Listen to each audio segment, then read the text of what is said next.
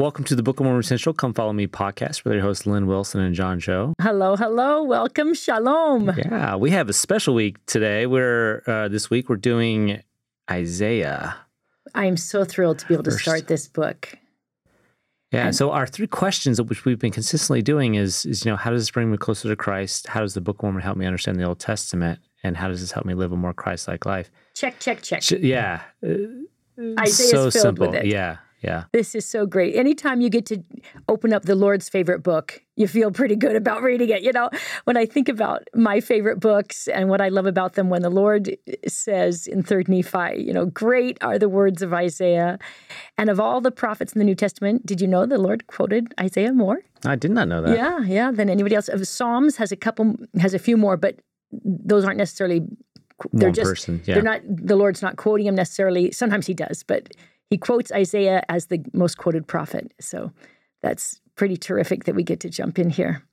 And another reason why it's going to be able to be easy is because I feel like not only does the Book of Mormon often quote about a third of Isaiah, but it also gives commentary on it. It's sort of like when the Lord told parables and then his disciples would say, hey, can you explain that, please? Now that we're alone, can we hear the real meaning? And Isaiah is interpreted many times in the Book of Mormon, which is just such a blessing. So who was Isaiah? Why is he so important? Okay, let's get into that history. So we were told some exact dates, which is really helpful. He's there for at least 4 kings, if not 5. And in chapter 6, it says, in the year that King Uzziah died. Okay. So we are in Judea. We're in the lower kingdom, in the southern kingdoms. In about 742 is the year of Uzziah. So let's estimate, and people assume that he was born about 775 BC. And he is a prophet for at least 40 years as he goes through these different kings. And so I feel like he's so well known because of his words, but he's also well known in his time because of his political position.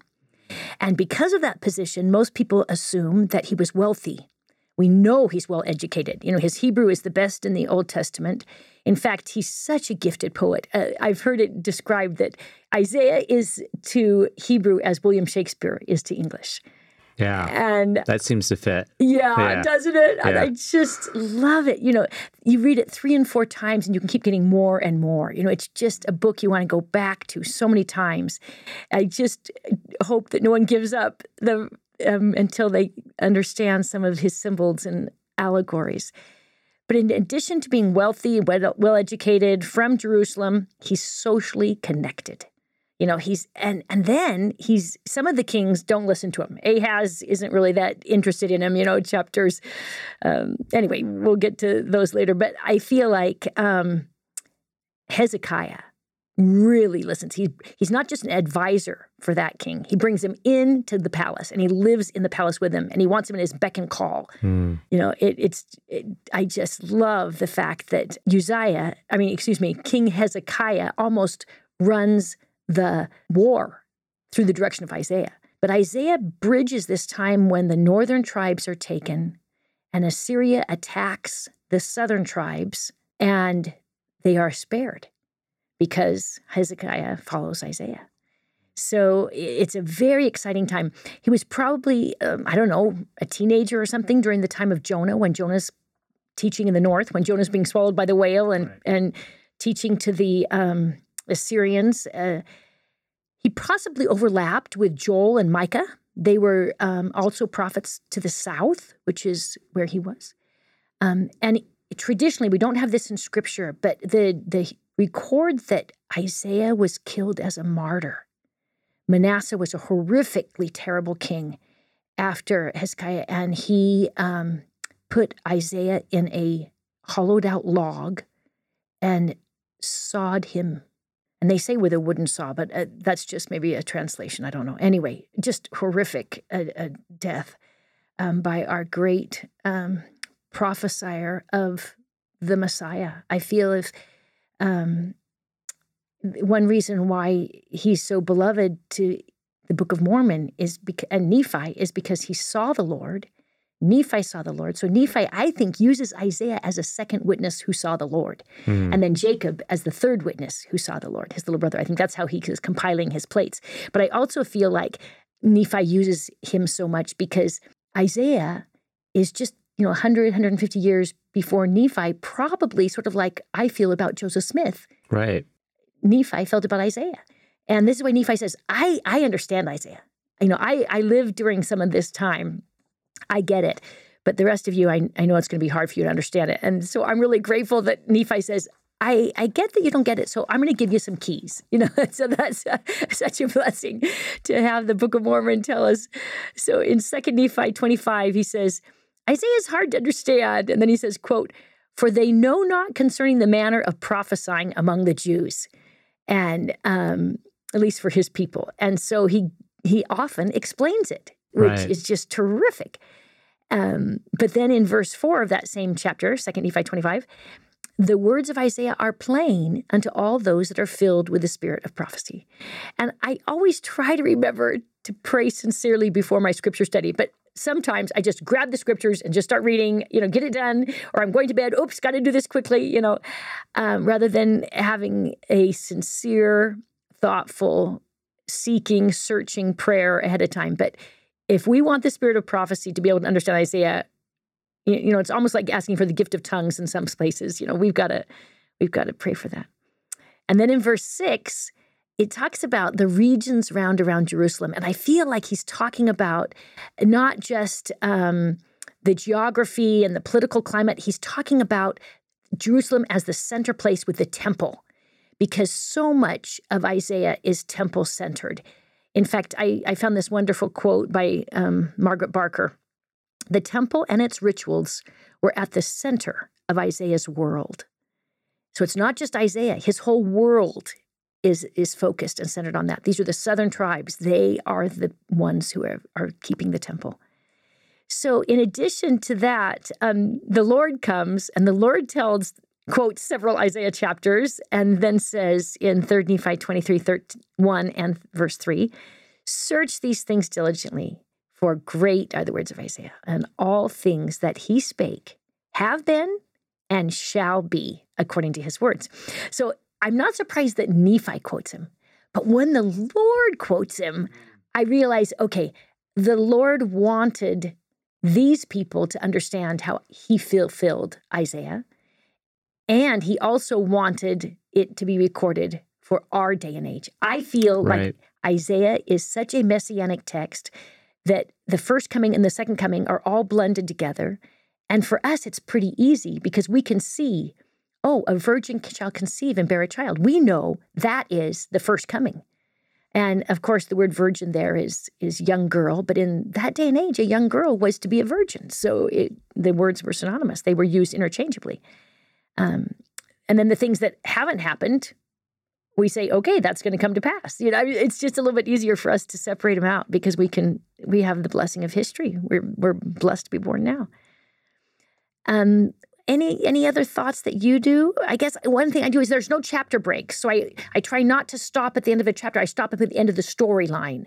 Because so many of them, the chapters are in the wrong place. Yeah, I just want to... What else do you do to help? Well, Isaiah to me is such a break from the rest of the prophets and frankly how the Old Testament reads. Yes. I can think of some of the great prophets in stories of these kings and so on. They're wonderful. We've been studying them all year. But when you read Isaiah, it's completely different, right? Like you said, Shakespeare. Well, and you even feel different in the Book of Mormon. Right. You're reading along and then all of a sudden you get this poetry and you think, okay, I got to stop and sit down and take my time here. Yeah. I got to get out a pencil. I got to get a paper. And I also feel like I need a map. Yeah. And I always keep my chart handy that has, you can get them online or anything, just these charts of who are the kings, who are the neighboring rulers. So when we talk about Rezin, I know what country he's the king of. And I can just look over at my little chart. Okay, I'm in 720 BC. Zip. There he is. So that helps for me to have a little bit of map and historical kings and things like that from the area. But most of all, I want to focus today on what our purpose is here, to look for Christ in his first coming, in his second coming, and the Book of Mormon is such a gift on this. Just all right. treasure. So this week we're spending a lot more time in the scriptures because of the references back and forth. Yeah. Yeah. And even though we're just going to be focusing on the first few chapters today, the whole book, scholars like to divide into 4 sections. The first, of course, is the throne of God, how he's going to allow Israel to be cut down, but that this promised branch is going to come back, and new Emmanuel is coming, that there's going to also be, though, a new Jerusalem. So always the first and second coming are always sort of combined. And then the next sections, chapter 13 to 27, the fall of Babylon and the surrounding nations, and how nothing but the Lord's are going to survive, and only the New Jerusalem will actually be a enduring location. Of course, that even hasn't arrived yet. And the next section they divide up is 28 to 39, and that's when Jerusalem won't be saved by its political alliances, but only be saved by God, and that they are going to have to into exile, but they will be able to return again and build a new Jerusalem. I mean, we just keep having the same themes. And then finally, the last 26 chapters, 40 to 66, chapters 40 to 66, is this great message of hope through the suffering servant. And then again, the future, New Jerusalem. I really feel like if we want to see the signs of the time, if we want to understand the second coming, what's going to be happening, this is the book for us to be studying. Yeah, I agree. Yeah, it's just fabulous. Okay. What did you love about chapter 1? Do you want to dive into the text? Yeah, let's dive into it. So we're told exactly here we are that he's having these visions, and it's in the days of Uzziah, Jotham, Ahaz, and Hezekiah. So there's the 4 kings that he lives under, that he's working with. But we know Hezekiah does not kill him, and it's the history that says it's the next king who he actually was still alive for that had him killed. So that's in verse 1. So just as a refresher, politically, what's going on right now? So these are the southern tribes. The northern tribes are confronting Assyria. Right. And it's the first major takeover. So we're talking, what is this, 300 years since King Solomon? 300 years since the temple's been built. And we are 100 years before the Babylonian captivity, maybe 150, depending on, because he lived for a long time. So whether we're talking about his birth or his death, 100 to 150 years before Babylon, before the southern tribes are taken captive. So it's this last blessed time of the tribes that are living in the southern kingdoms, Judah, Benjamin, and any other righteous who want to be around the temple. And this is why I believe Lehi's family from Manasseh and Ephraim, and Lehi and who's his brother-in-law, who's all the wives? Oh, Ishmael. Ishmael. Yeah. So they're living down there, as well as many, many others. You know, it was during the time of Solomon, they said you could live wherever you want. So those that wanted to live near the temple were there. And that's one reason why we have such beautiful temple symbolism. But we also get immediately a beautiful symbol of our Savior's birth. Can you read chapter 1, verse 3 for me? Chapter 1, verse 3 in Isaiah.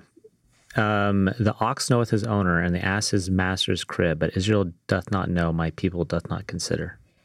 That is the first message that is used to prophesy of the Savior's birth. Because even those stubborn and dumb animals know their owner, but the Israelites did not recognize that little babe born in the cave in Bethlehem, in the fields outside of Bethlehem. And so the earliest creches that we can find, the earliest nativity scenes in Christianity, are just 3 things: the ox, the donkey, and the babe in the manger. And they're testifying of this. You see them in places like Ireland in 400 and Rome in 300. And anyway, they're just beautiful artwork from the very first signs of our Savior. But I hope we are not these dumb animals, and that we can recognize not only our Savior in the crib, but also far beyond there. But you can see that Isaiah is written at least on 2 or 3 levels. That verse obviously would not only refer to the Savior's birth. It fits very, very well into Isaiah's time, and he's begging the people of Israel to repent and change. And they're a sinful nation. Look at verse 4. People laden with iniquity, seed of evildoers. But verse 4 also has the first reference to his favorite title for the Lord. And we forgot to talk about that. Isaiah So the rest of the Old Testament, mentions the name of the Lord sometimes once a chapter, sometimes not at all if you're in the book of Esther, very infrequently. But when we get to the book of Isaiah, it's 1.9 times every verse. We'll find a name of the Lord. And in the Book of Mormon, it's 1.6 throughout the entire book. So the Book of Mormon really testifies of our Savior, our Creator, the Redeemer of the world. But here in verse 4, Isaiah uses this title that he repeats at least 20 times. I've counted 26. Some people say there's even 30, and I just must have missed some. But he says, the Lord, they have provoked the Holy One of Israel. Such a beautiful title of our Savior that becomes a key word for Isaiah. The other thing that I just cherish about Isaiah 1, I think it would be fun just to have a classroom and just have everybody prepare something of their one favorite verse in each chapter. And I think I'd have to choose Isaiah 1:18 for mine. Come now and let us reason together, saith the Lord. Though your sins be as scarlet, they shall be white as snow. Though they be red like crimson, they shall be as wool. First of all, the poetry and the parallelisms, and it's almost like he's rhyming ideas rather than rhyming words.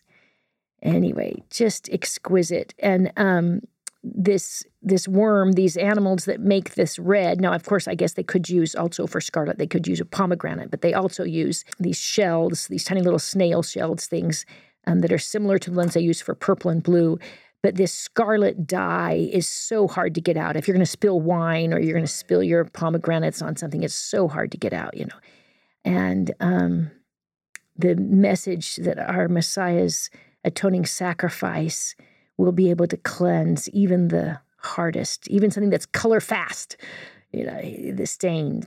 It will be able to be cleansed and purified. And I also love the imagery of the fact that he's referring to wool, because then, of course, we have the Lamb of God again. And we also have the imagery of the temple, the high priest clothing.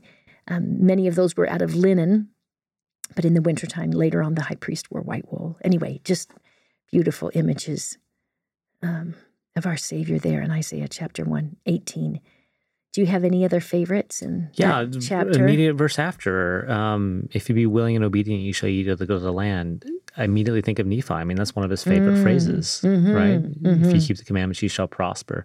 And that was a prophecy given to him right after one of his more meaningful visions, right at the very beginning, when he's praying to know if it's the right thing that what his dad is doing, right? And he has this wonderful vision, which at that point really distinguishes him from his brothers, right? Who were believers, in a way. You could say they were, they came and they showed up and they were stubborn about it. We mentioned them arguably in verse 3. Unfortunately, we can all see ourselves in all three people sometimes, or four brothers at least. So I love that. Let us reason together. These two verses just together right here, I see this in Nephi's life. So I understand this a little bit better.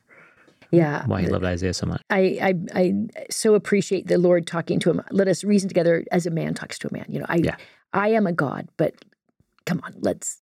This verse has been Are you on the 19 thing. still? I'm on 18, but 18. Come now, let us reason together. Your favorite part right there. That has absolutely been something that has echoed in my mind. Are you in chapter 1:18? Yeah, chapter 1:18. Come now, let us reason together, saith the Lord. Thank you. Yeah. So that has absolutely been something that the Spirit's whispered to me from time to time again when I'm just like, how do I understand the Lord? And yeah, you can reason together and you can sort this out and he can teach you how to understand the Spirit. That's really beautiful, combined John. with doctrine and covenants. These types of things absolutely have helped guide me. That's really beautiful. Yeah. Yeah, section 6, use your heart and your mind. Yeah. Let's use both. Yeah, that's beautiful. And unfortunately, the chapter ends with the Lord being so mad, he refers to Jerusalem as Sodom. Yeah. And goes right into then the second coming in chapter 2. And this is so meaningful to parts of the restoration because as Judah is destroyed, we see these parallels in the last day. But it just means so much to those of us who believe that a mountain is a temple. Do you want to start in Isaiah 2, starting in verse 2, and let's just go through some of this beautiful imageries of what's going to happen in the last days to prepare for the Lord's second coming. And it shall come to pass in the last days that the mountain of the Lord's house shall be established in the top of the mountains, and shall be exalted above the hills, and all nations shall flow unto it. And many people will come and say, come, let us go up to the mountain of the Lord, to the temple of the God of Jacob, and he will teach us of his ways, so that we may walk in his paths. And the law will come out of Zion, and the word of the Lord from Jerusalem. I know Zion has lots of meanings. We think of Zion as the pure in heart, as a location of Enoch City, as Melchizedek City, as hopefully a city one day in Missouri. But here I feel like Jerusalem is taking on other locations as well. In addition to the New Jerusalem and the Old World Jerusalem, it's here a place where the prophets and the temples are. And we can see that spreading across the world now. And our prophets and our leaders and our Savior and the Spirit of the Lord are calling us, saying, come, let us go up to the mountain. And now that they're reopened, may we go more often. May we make it a priority in our lives. I just think this is such a powerful prophecy and maybe it's not as clear to other people, but everyone, I think, who studies the Bible realizes that mountains are places where sacred things happen, and that when God wants to reveal himself, he will come to mountains. And so it's a very natural tendency to see that overlap between mountains and temples in our day. Am I reading too much into it? You think that's okay? I think that's fantastic. I'm just thinking about this, because Isaiah and Nephi talks about this. It's hard to understand for the people then, but for us, it's very clear. Well, especially with Joseph Smith's prophecies, because he tells us that during the millennium, we're going to have these co-capitals, Jerusalem in the old world and Zion in the new world. And so when the word of the Lord is coming out and he's going to be teaching us of his ways, it can be a millennial setting here in verse 3, according to what we learn from the prophet. Yeah, I just think of verse 2, and we think of the temples here in Utah and the tops of the mountains, right? Mm-hmm. In Oakland. I live in Oakland. Yeah, ours is on the top of my mountain. Yeah, and all these places that are built on the hill, and all nations shall flow into it. I mean, just thinking of that, 40 years ago compared to today. Yeah. I mean, so here, look at that. It's like, yeah, of course. Yeah, but the numbers are such a gift. The Lord has really been wanting us to gather Israel on both sides of the veil. And I also feel like we have to have more temple attendance in order to be able to maintain the Spirit of the Lord during this time of increased wickedness in the world, and to keep our bearings straight, to keep our focus and our conversations focused on where they should. But verse 4, I just absolutely love this no desire to hurt or harm, and this lack of war during the time of millennium. Do you want to read that one? Yeah, and he shall judge among the nations and shall rebuke many people, and they shall beat their swords into plowshares and their spears into pruning hooks. Nation shall not lift up sword against nation, neither shall they learn war anymore. Isn't that going to be fabulous? We can use all of our energies on feeding and nurturing rather than on fighting. Yeah, happy, happy day. We have Joseph also talking about Zion in the context of North and South America sometimes. And then he talks about it any place where the saints are. That was in a Nauvoo sermon, where he said, physically there can be a Zion, but there's a spiritual Zion. And when the saints are gathered there, we can have that as our Zion society. It was very important, of course, the Nauvoo saints, because I think they wanted to go back to Missouri. And that's why the Lord was saying, let's work on creating a spiritual Zion first. I think we need that before we can do the physical. And this is also really wonderful. Joseph published this. I pulled this out of the Times and Seasons from July 15th, 1842.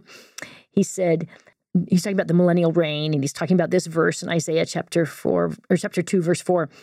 The world has had a fair trial for 6,000 years, and the Lord will try the 7,000 years himself. And when he comes, of course, it works. When he is with us, it will work. Yeah, that's going to be a happy time. But unfortunately, as we turn to the rest of it, we see the rest of the chapter is on this destruction of Judah and Jerusalem. Right. And I think that's sort of the theme for the next few verses, chapter 2 through 5. Pride cometh before the fall, the daughters of Zion, and we're in bad shape. On those other chapters, do you want to move on to verse 3 with all this social and moral chaos? Yeah, I feel like we can fit right in. Chapter 3. Yeah, Isaiah 3. Yeah. He's warring against materialism. He lists all those sins, and it's very easy for me as I see this list in verse 8 and 9 of chapter 3 or something, to fill in what Jerusalem has fallen. And he goes on and describes in all these things that they're doing wrong. And I personally like sometimes other translations if my imagination doesn't go far enough or to understand the Old English. So I want to just read this one about the women in Zion because sure. Obviously what's the equivalent verse for this? So chapter 3, verse 16. Okay. And here's the NIV.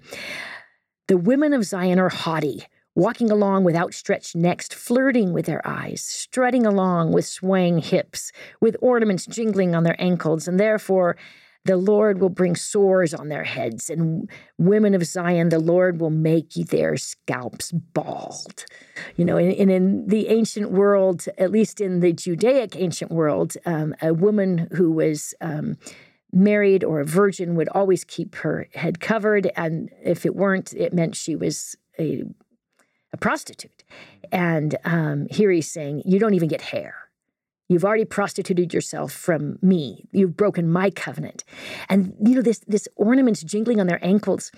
I did not know this, but Ann Madsen teaches that women actually wore ankle bells so that their husbands would know where they were. And that their fathers, if they were children, would be able to hear where they were. They'd know what they were up to.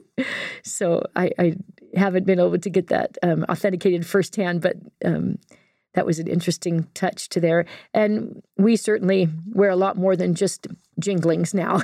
Yes. It's a tragic parallelism to see this warning against materialism, the cars and the warfare and the idolatry. Our idolatry is so different. I don't ever think of my phone being an idol, but it can become a horrific idol as we spend time in the wrong places. Do you have a favorite verse in 3? 3 is pretty depressing. Okay, let's move on to 4. Yeah. I don't know though. I like the idea, instead of a sweet smell, there shall be stink. Yeah. And instead of a girdle, a rent. So instead of a nice tight outfit, you're going to be torn. Your clothes are going to be apart. I do want to say something on that idea that I guess the modern parallel, hedonism, right? Oh, definitely is largely what we call it. And there's so many people that build their lives around materialism and these ideas because I guess it just draws the distinction for me between pleasure and joy, right? And it has its place. I mean, they're gifts, but when they're out of priority and that becomes your idol, it destroys you. Well, and I just have to go back to Satan. This is from Hugh Nibley. Satan's first article of false faith: you can get anything in this world for money. Yeah. And that's the antithesis, of a Zion society. A Zion society is that we share and share alike, that we all are working together for the common good, and that we are trying to build Zion. And that is not what's happening here. This burning instead of beauty. The sackcloth is so uncomfortable. This camel's hair is like wearing something that's going to scratch you night and day. Just really a tragic situation as the destruction of Jerusalem is going to come. And I believe it typifies the last days as well. As we move on, though, to chapter 4, we get this branch of the Lord that's going to come to Zion. And I love the fact that they use the imagery. My favorite verse is where we have the cloud coming again, cloud by day, going back to that beautiful imagery that the Lord is going to overshadow us and give us the shade that we need and will bless those who rely on him and who follow his direction. And I just keep going back to section 130. If we want a blessing, just live the law. Just everything's consequential relationships. So if you want something, just do what the Lord's asked you to do, and it'll come to pass. Whether now or later doesn't really matter, because time is insignificant to the Lord. I love verse 4 in chapter 4. I thought you were going to love 7 women shall clean to one man, John. I thought that's where you were going, was saying, hey, I'm looking for my 7 women here. Yeah. Just need one. Okay, I'm sorry. Go ahead to verse 4. But in verse 4, when the Lord shall have washed away the filth of the daughters of Zion, and shall purge the blood of Jerusalem from the midst thereof by the spirit of judgment and by the spirit of burning. So I see, of course, a cleansing. Yeah, cleansing with the blood of the atonement. The symbolism from the temple, marrying the messianic prophecies. But what I love about this one is also the spirit of burning, which, the coming of the Holy Ghost. This is how you get out of this sort of hedonistic treadmill, right? Is through the Spirit. That's where the cleansing comes from. And that has absolutely been happening in my life. All of us are prone to, chasing the comforts of life, right? And again, I do believe they have their place, but when they become your idol, it's different. And the cure for that is to be spiritually minded and to spend time in the temple and to spend time in the scriptures. Yeah. Seek the Lord for our refuge, verse 6. Yeah. But chapter 5 is such an exciting one for me because Jacob chapter 5, Isaiah 5 and Jacob 5 both have this song of the vineyard. And the parable is so similar to the ideas in Zenos's allegory that it's just exciting to me to see this. But then whenever I look at the New Testament, I also see parables that deal with the vineyard. I think this is not just in Zenos, but Zenos is in the brass plates. So it was available possibly to Isaiah as well. I don't know what time Zenos was serving, but it was before Lehi. We know that. And Isaiah is before Lehi. So we're not sure. So this is verse 2, right? We're looking at in the day of the branch 5, of the Lord. I'm in chapter 5. I moved ahead. 5, okay. Yeah, I'm sorry. Chapter 5, Isaiah chapter 5, paralleling with the vineyard. The vineyard. So we don't know if Zenos was before or after Isaiah. So we don't know who's quoting. But we know that Zenos is in much more detail, dozens or more verses. But this parable is really similar. The olive tree is going to have these shared roots, and the poetry is beautiful as God laments his loss of fruit. This once beautiful land of his people is now going to be desolate. That's verses 1 through 7, just this constant cry. And that's the end of the parable, is just those first 7 verses. Whereas in Jacob chapter 5, it goes on and on and on as we see the second coming. But he does talk about this desolate space then. Do you see verse 8 to 10, where he talks about, the 10 acres is only going to give you 1 bath. Yeah. So what you've got there is 1 barrel of wine. A bath is about a barrel of wine or a bushel of grain. So, you're not getting much at all. A bath they approximate 8.25 gallons, but it's 10 acres, and so you're only getting a very, very small yield portion. Yeah. And then an ephod is 1/10 of a homer and all that stuff. But it turns out to be about a bushel of grain in other translations that I looked at. But again, it goes back to what you were just talking about in earlier chapters here in chapter 5, verse 11 through 17. Their priorities and time is being spent on pleasures. And I should start counting how many times drunkenness is mentioned here. Because in the ancient world, you usually just had wine and you usually diluted it quite a bit. But obviously, it is still a problem because drunkenness is mentioned so often. That's why I wonder if he really is just looking at our day. I'm sure they had drunkenness then too. But anyway, we seem to imbibe a lot more than they did to an unhealthy level. And of course, the tragedy, as it describes in verse 15, 16, and 17, is it's the little lambs who are it's the children. It's the wee ones who will be affected, have to be raised in waste places, that the captivity is going to come on all. Anything goes in this world, verse 20. And then look down to 22 again, drunkenness, bribery, 24. Right. This unfair care of the innocent that fits the world. And because no one's obeying God, it sounds like everything's going to be burnt. And that's, look at verse 24 there. Because they have cast away the law of the Lord of the hosts and despised the word of the Holy One of Israel. Therefore the anger of the Lord was kindled against his people, and he has stretched forth his arm. I want to talk about that stretching forth his arm for just a second before we jump into the best chapter of all. We might have to just spend more time on chapter 6, but many times the Lord's stretched out arm is of mercy and gentleness. But in this verse, the stretched out arm is of anger, and it's the Lord of hosts who's doing it. So it's the captain of the army. Yeah. And it is in providing justice for the innocent, and it will be disciplining. You know, he's ready to give him a hard spanking and try to teach him a lesson. So, and then when it says, for after all this, his anger is not turned away, but his hand is stretched out still, is very interesting, because I think of sometimes it says, but the Lord will forgive you and his arms of mercy are stretched out. But in this verse, and I've gone through and counted every time the Lord's hand or arm is stretched out, and it's about 50-50. Some are, my anger is not turned away, and I will still discipline you. You will still have to pay for what you have done to my people. Anyway, tragic. Let's jump into chapter 6. This is Isaiah's beautiful vision of the throne of God. And, you know, Isaiah's not put together chronologically necessarily, although it is interesting that when the Book of Mormon quotes much of it, we see a little consistency in the order.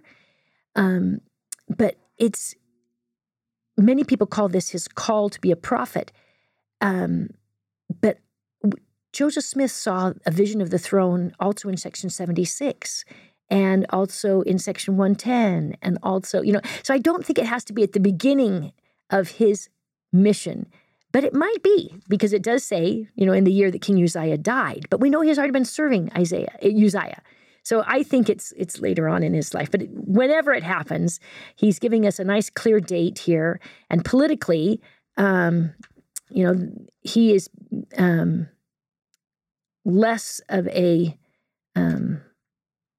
influence in Uzziah's day than he was in Jotham and Ahaz and Hezekiah. So at least we have more evidence of it in the text, it appears. But I feel like some people have suggested that Isaiah might be a priest. He might be from the tribe of Levi because he knows the temple from this. Although I think of visions of the heavenly temple, because the heavenly temple is to typify or to be patterned after our earthly temples are patterned after our heavenly temples. And so I assume that what this means is he is seeing the Lord's temple, but it doesn't necessarily mean he was a priest. It could be. He may have known what the Holy of Holies looked like, but that means he would have had to have been the high priest. Anyway, we don't know where he stood in Jerusalem in the temple worship and rituals there. But in the temple of Jerusalem, the Holy of Holies represents the Lord's throne. And we see this beautiful throne theophany. And sometimes the language is a little bit tricky. We almost have to think of when we saw the Lord on his throne, lifted up high, his train filling the temple. You know, think of a bridal train filling the cathedral or something. But I love the idea of these flowing robes, because anytime we're talking about a temple text, we're talking about the priesthood robes of righteousness. And so the Lord's presence is filling the temple. His clothing is filling the temple. He will clothe us with his clothing. Remember the word endow or endued? Endued is the Lord clothing, or not the Lord clothing, but if it's the Lord who's clothing us, then it would be he endued us or endowed us. He's clothing us. And then we see this beautiful image of these angels. And I think this is part of the reason why so much artwork and Christianity and Judaism describes angels with these amazing, gorgeous, swan-like wings, is because of these descriptions here of the throne theophany where we see the Lord. And there are so many people that see the Lord in the Old Testament. I counted up at least 8. Ezekiel, Moses, Job, and as we discussed in Ezekiel and in the book of Revelation, Joseph Smith gave answers to some of these. In section 77, we're so blessed to have, when Joseph was going through the Joseph Smith translation of the Bible, he asked, what do the wings represent? And if we can jump between prophets, we can use that same explanation. Section 77, verse 4 says that the wings represent the power to move or act. So if these are over his face and his feet, and that he's using them to fly, I assume that it means his eyes have a greater power to see and his feet have a greater power to move forward. If it represents a power to act, I just feel like these are symbolic, because when Joseph saw his myriads of angels, and many times when other people see angels, they're described as a man, or that he looked like a man. So this is really a beautiful imagery of what an angel has, their capabilities are, to see and go and do. The angels are always praising the Lord, which I just love in verse 3, and they're repeating them 3 times, which is not only emphasis for being holy, but any times you have 3 calls from the temple wall preceding the Lord, it should exude some thoughts from the temple of being called 3 times before we enter the Lord's presence. I had to go back to the book of Psalms for verse 4. Do you see there where it talks about the smoke is filling the temple? In the book of Psalms, it says the incense that is being lit in the temple represents the prayers that are constantly ascending to heaven. And so the smoke coming from either the altar or the incense altar are going to be representing the atoning sacrifice of our Lord, or the prayers coming up before the Lord. But the smoke would have been very much a part of inside the holy place and inside the Holy of Holies on the Day of Atonement, when they bring incense into that room as well. But we also have the smoke coming from the altar itself, so from the atoning vicarious sacrifice. And also verse 4 talks about that doorway and the sill. And I love this idea of an entrance into the presence of the Lord that is filled with, we can only enter because of that atoning sacrifice. And we can only enter through prayer, the Spirit of the Lord that will accompany them there in verse 4. The door and the sill also reminds me of the Passover, when you have to cover it with the blood of the Lamb, that the only way we can enter into the presence of the Lord is going through that blood of the Lamb. And that blood of the Lamb is protecting. The next image, don't you love verse 5 with the image of, let's get a coal from the place of atonement and clean out my mouth. Isaiah is this great, wonderful man, and yet he's so humbled in the presence of our God, and he recognizes his mortality. And so many times during the sacrament, I've asked the Lord to take a coal from his incense altar, or from his altar, and cleanse my mouth. And I love the fact that he's asking him to cleanse his mouth. Do you remember when Paul says, it doesn't matter what you put in your mouth, it matters what you put out of your mouth. Right. And, it's our mouth that does such good and such damage. And, we just need to be cleansed. And then hopefully our thoughts can go from thence and cleanse our hearts, so that we can see as God sees. But I love that image of the altar and the cleansing. And then verse 8. This is all of us right here as we stand with Isaiah. And when the Lord calls, we need to say, here am I. That's the same phrase that was used by Christ in the premortal existence, according to the book of Abraham. Do you remember that in chapter 3 of Abraham? Yeah. I think it's verse 27 or something around there. I like this because you have this imagery which we've been talking about of purification. I'll come back to Nephi. He has the same kind of experience. And then immediately after that, when his iniquity is taken away, he feels this gratitude for the atonement, in my mind. Mm-hmm, mm-hmm. And then he's prepared to serve. And then he says, send me. I'll go where you want me to go, dear Lord. And it doesn't matter where I get called, as long as I can be called, as long as I can serve you. And I think there's a real difficulty in our generation where we don't have a servant, slave, master, authoritarian society to feel how strongly that connection should be as we serve God.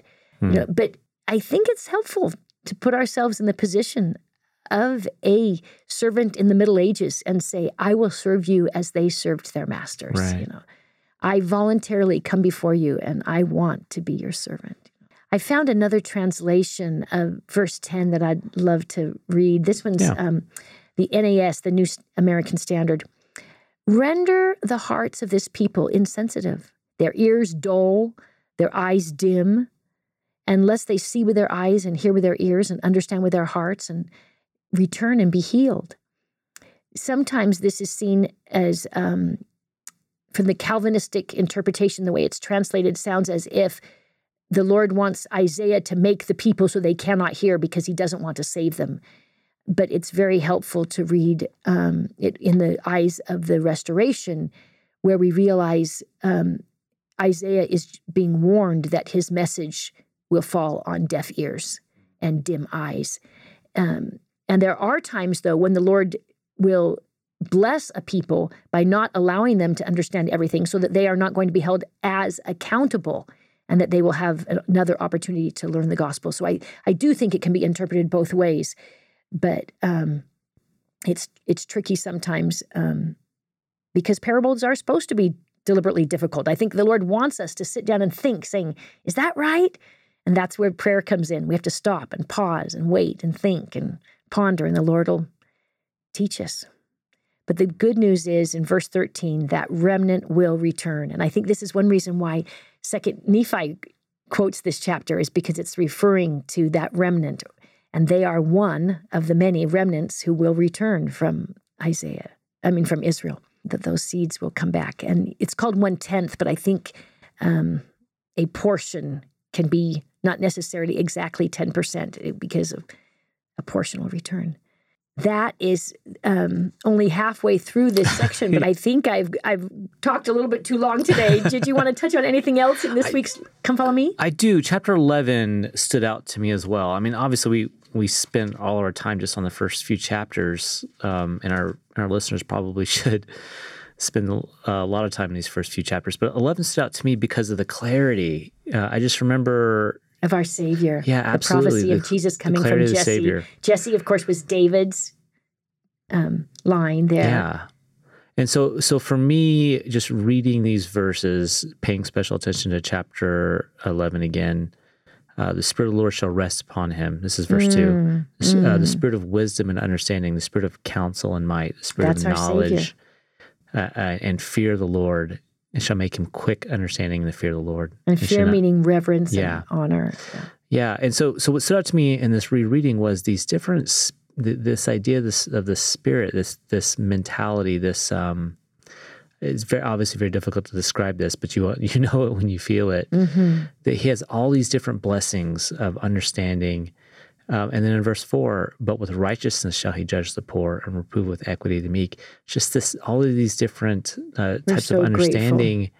Just make him such a great to have judge. Jesus as our advocate. We're so bad at it, just personally. We're so bad at judging the poor. Like, oh, this is your fault, right? Or this is not your fault. Like, let's help and maybe not holding them accountable.